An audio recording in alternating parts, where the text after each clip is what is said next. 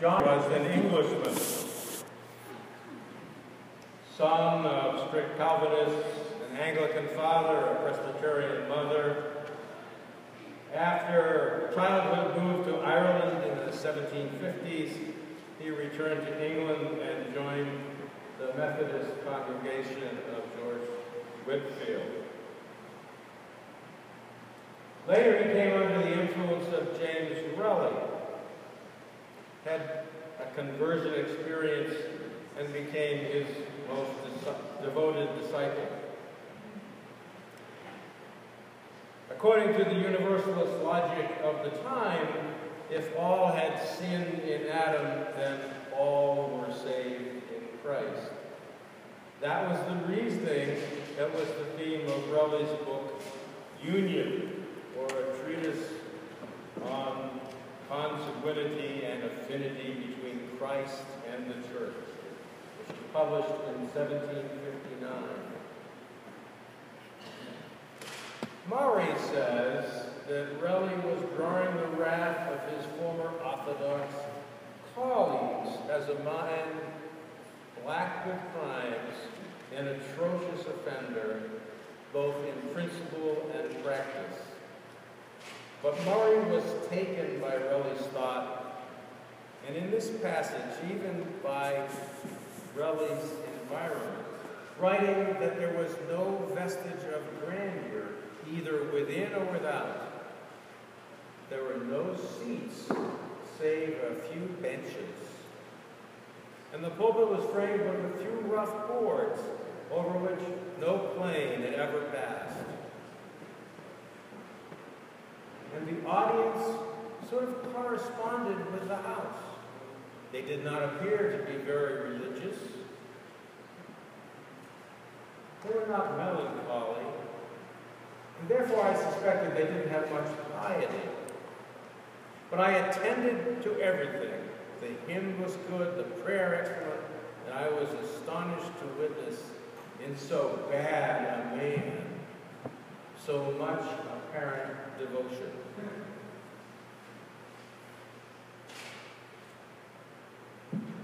Yeah, Murray was impressed.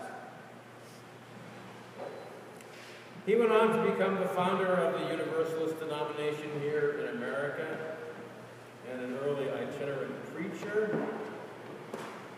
He did most of his preaching extemporaneously.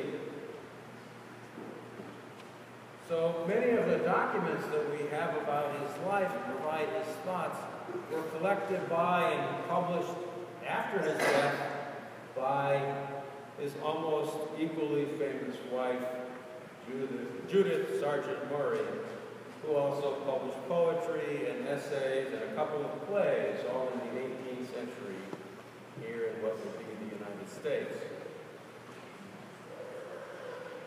Now today we're looking at some history. We're looking at a foundational event in our Universalist history through a story. Your lead minister, Reverend David Carl Olson, is preaching at the River Road congregation in Bethesda today as part of a pulpit swap, a tradition that dates from before the time of Murray and in New England. You might remember that River Road's minister, Nancy MacDonald Ladd, preached here last spring. But let's go back to the story. A little more background. When Murray was about 19, he began to think that he wasn't doomed to spend an eternity in hell, as his Calvinist background had taught, and as he had feared. He decided that he must be one of the special persons who was chosen by God to be saved.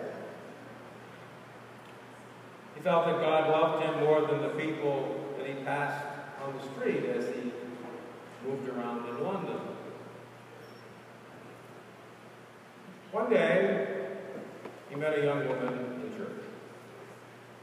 He fell in love with Eliza. they married, in spite of her grandfather's disapproval and being cut off from her family's inheritance. Joseph and Eliza were very happy. And they were curious. Now I'm coming up again here.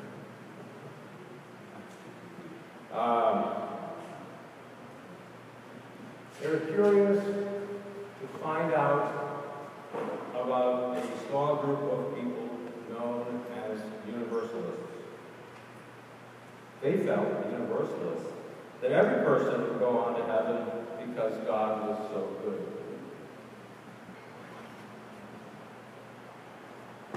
After some time, John and Eliza chose Universalism. But it meant they lost their friends. But they didn't care, because Universalism gave them hope in place of judgment. It helped them to have empathy for all those that they met and to care deeply for those who were less fortunate. They had a son, but both the little boy and Eliza died shortly thereafter, even though John spent all his money and borrowed some more just to get treatment for them. He ended up in debtor's prison. He got pretty depressed. His friends urged him to preach Universalism, but John replied, "No, I'm never preaching again. I'll cross the ocean to America and lose myself in the wilderness." So he packed his Bible and a few clothes, Eliza's letters, and sailed to America on the ship Hand in Hand, which was carrying silk and woolen cloth to the colonies. In the last week of September in 1770, the Hand in Hand missed New York Harbor and went aground off the coast of New Jersey. The captain asked Marty to go ashore to find some fresh food for the crew. When he got ashore, he found some log cabins in the pine woods, and in a clearing, a trim-looking little church made of sawed timber. He didn't expect to find a church on a farm in the wilderness. So now, we take you to Lenoka Harbor, New Jersey. It's September 28th, 1770. And you were there.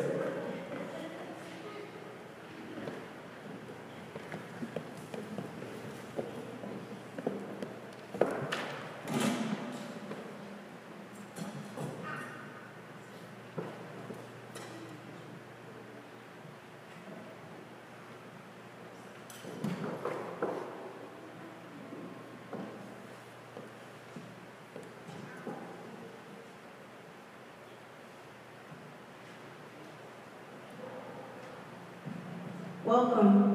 My name is Thomas Potter.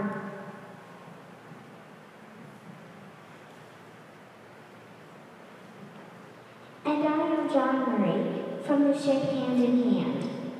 Yes, I saw your ship in the bay, stuck on the sandbar. She is. May I buy your fish and take it back to the ship's crew? You can have them for the taking, and gladly. And please come back to spend the night with my wife and me. I'll tell you about this little church and why it's here. Murray gladly carried the fish to the sailors, and he returned to Potter's house for the night.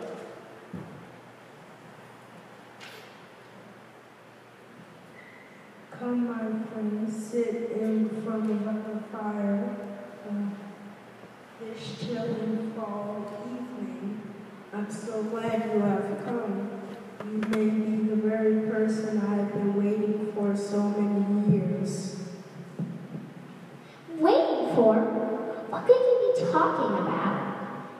You see, I grew up here in these woods. I never had a chance to learn how to read or write, but I've always liked hearing the Bible read. I've thought a lot about religion. I've got my own ideas from what I've picked up. Trouble is, they're different from the ideas of the preachers who travel through these parts. I built this little church myself on my farm for all the traveling preachers to use. I ask them questions and talk to them, but they don't know what to make of me or any of my ideas. I keep looking for a preacher of a very different stamp. I want a preacher who can teach about a loving God who saves people, not just the chosen few.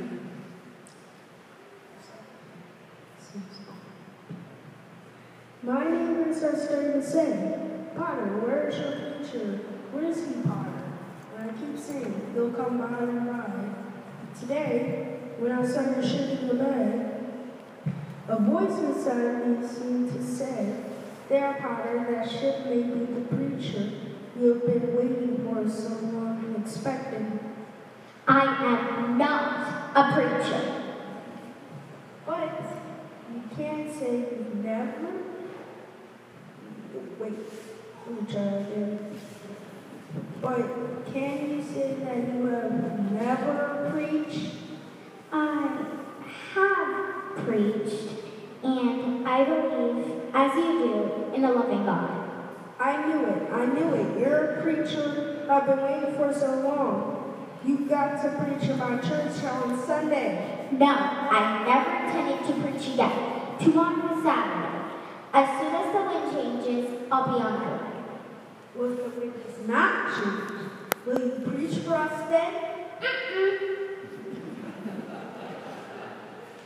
But they talked and talked far into the night. And when John tried to sleep, all he could think of was, I won't preach. I just want to get away from everything. But Thomas Potter, he has such faith in me, and he's so kind. If I preach Universalism, I know there will be trouble. Folks in America mostly have Calvinist views, just as in England. Many people will welcome my ideas, but there's people who will hate me for being a Universalist. And will try to turn others against me. Why start trouble for myself in a new country? I just want peace. That's all. Just peace.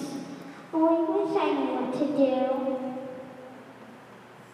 well, Saturday dawned, and John still did not know what to do. The wind had not changed. The ship could not leave. By the afternoon, the wind had still not changed. Very well. I will preach tomorrow. I'm going to spread the word to all the neighbors. They expect a sermon such as they never heard before. As the story goes, that's how it happened on September 30th, 1770, that Thomas Potter's dream came true. At last, he would hear a preacher who talked about love rather than punishment. And now as we return to Sunday morning in Baltimore in 2016, let us thank Jasmina and Teddy for being our players.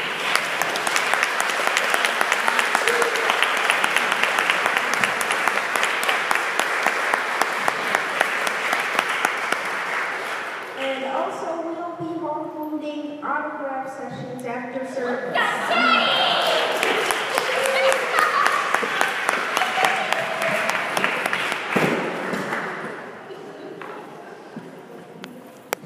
I said they'd have fun. Well, this started Murray period of itinerant preaching. Even after he settled in Gloucester, Massachusetts in 1774 and established a congregation there, which grew out of a Raleigh stage group, study group.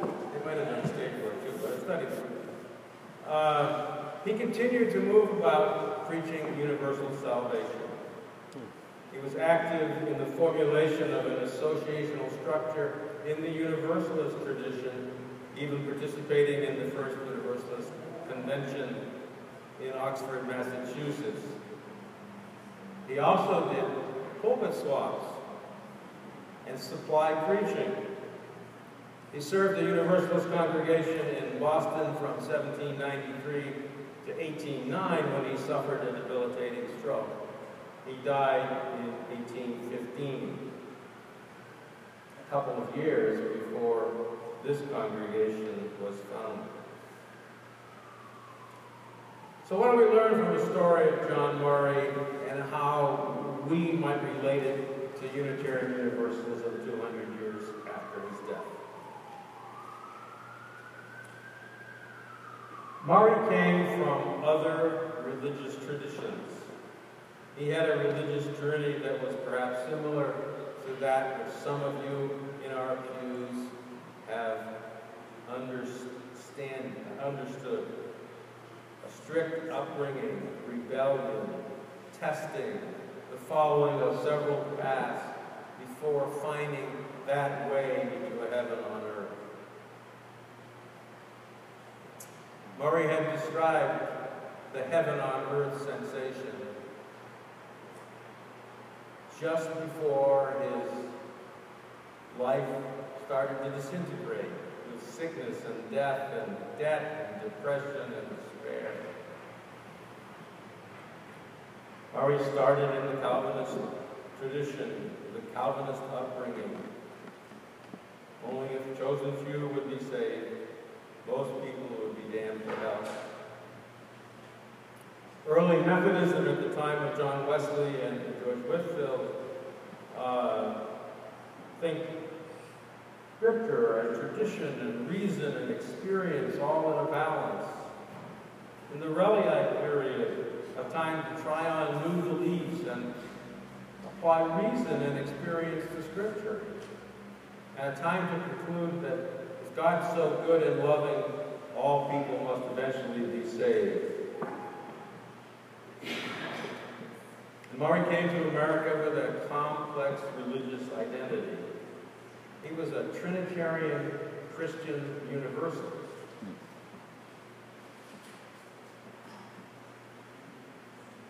He couldn't be a member of an established clergy group or even the more liberal Universalists like Hosea Ballou.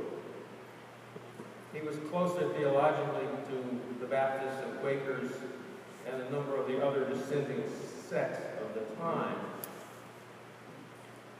But he showed a diversity that's been identified with the liberal church in the United States for at least these 200 years. When we look at our Universalist roots, we see that if God is good and God is love, all are saved. For me, that translates directly into what we now call our first and seventh principles: the inherent worth and dignity of every person and the interconnected web of all existence of which we are a part. These two principles are the supporting pillars for the ethical statements which make up all of our principles. They incorporate the Judeo-Christian tradition through human's creation in the image of God and the importance of all God's creation. And also, because of that, in an earth-based tradition source. These pillar principles move us from feeling to action. They are the basis for much of our church's programs.